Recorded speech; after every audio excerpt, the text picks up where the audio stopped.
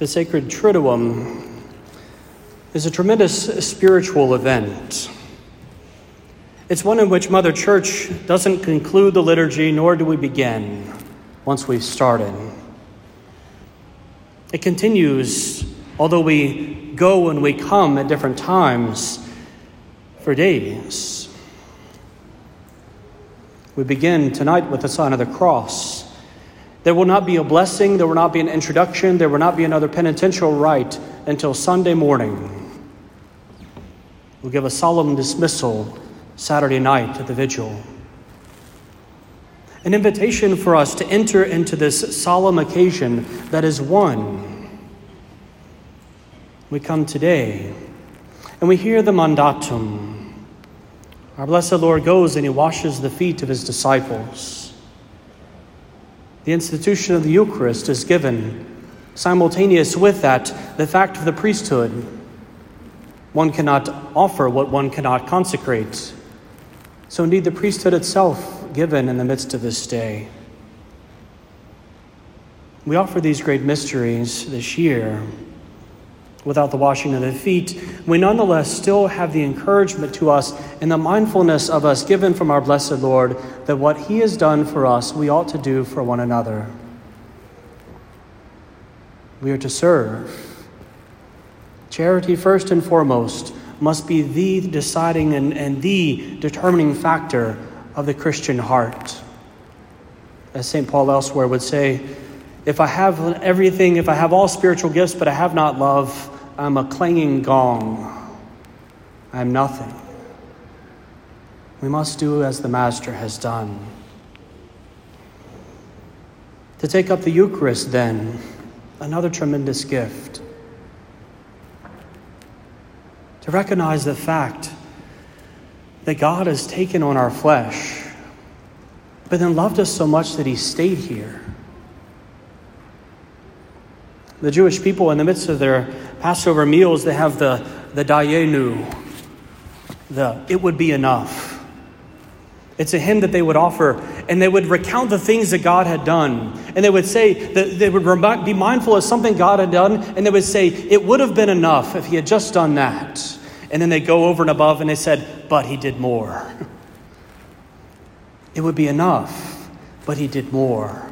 It would be enough, but he did more. Again and again, this recognition of this continuation of the refrain of God and his generosity. It would have been enough for him to take on our flesh and to save us, but he has done more.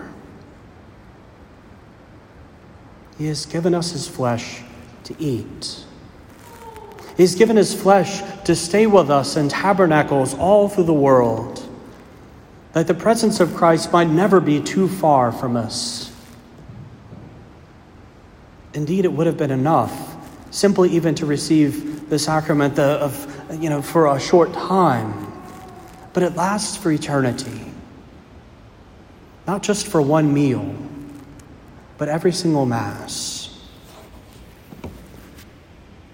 At the conclusion of the supper, our blessed Lord goes out and he sings. It's the only time the scripture specifically indicates our Lord singing.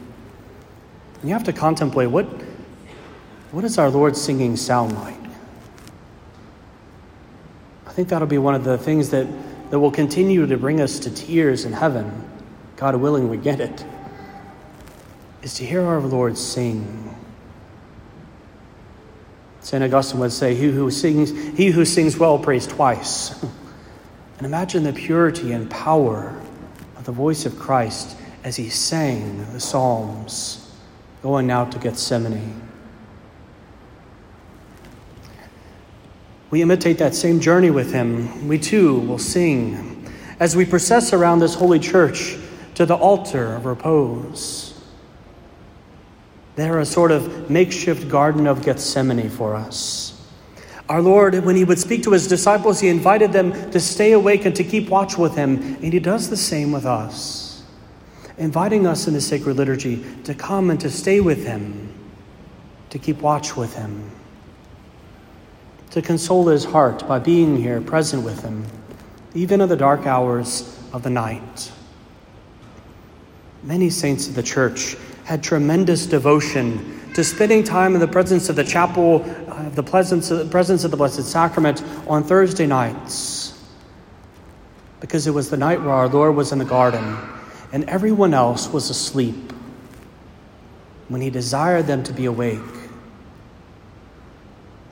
How many saints have been made by Mother Church by the grace of coming to stay for a while on Thursday night, not just on Holy Thursday, but Thursdays through the year, to remain with him, to keep watch with him.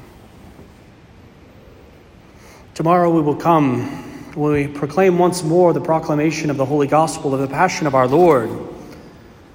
The reminder to us that the necessary thing that follows our Lord's singing is our Lord weeping. His tears poured out for the world and blood coming with it. He offers his life for us. The veneration of the cross, a great mystery, as we come and humble ourselves before that sign that has saved us. As we heard in recent weeks, all those who would look upon the sign of the seraph serpent upon a piece of wood would be saved and healed, and how much more we to look upon the cross of our Savior. It is here that we find salvation. We make solemn intercession for the world, and in the simple form, allow our Lord to nourish us once more with the gift of himself. Holy Saturday is the only day in the entire year that doesn't actually have a liturgy for itself. It's a striking thing. You can look in the altar missal, and it says Holy Saturday. I think there are a couple of rubrics that say nothing happens today. We rest. We quietly contemplate our Lord. We contemplate the mystery because we can do nothing while the Master is asleep. We can do nothing without him. Holy Saturday is a day where nothing happens.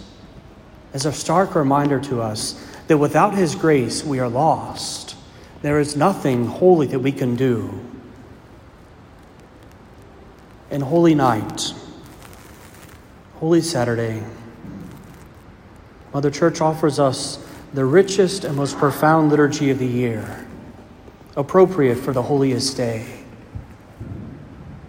To celebrate these mysteries, to come and to receive the gift of light, to be renewed on our baptismal promises, and to have our Lord come once again to fill the holy tabernacle of this church. It is a tangible joy as the bells ring out Saturday night. This single liturgy spread over 3 days is a rich invitation for us to come and walk with him, to truly allow these days, the full day, to be consecrated as much as possible to love of him. It would be easy to come and to spend our time at church and then go home and watch TV or watch YouTube or play, just read a casual book or these kinds of things, to have our dinners as we normally would have them and to live normal life, but then we have a special time that we consecrate to God, right? It would be enough. But Christ desires more, just as he himself has given it. To make holy these days, to allow our fasting to increase, our prayer to increase, the silence of our homes to increase, the generosity of our hearts and charity towards others to increase. Indeed, to allow the words of our blessed Lord to echo within our hearts continuously. Do you realize what I have done for you? Do you realize what I have done for you? He has done this for you. All of these things. Simon Peter is shocked and scandalized at the fact of our Lord's humbling himself. You will never wash my feet. Simon always saying the thing the rest of us are not bold enough to do. You will never wash my feet. But when he realizes what it must be done, he says, then not just my feet, my hands and my head as well. Wash whatever you need, Lord. Whatever must be done. The hardness of Simon's heart becomes generous, a tremendous gift of self. As we come and offer this Holy Mass to begin the sacred Triduum, it's this grace that the Lord desires to give to us, to increase himself within us. So I invite you and encourage you to live these holy days in all of their fervor,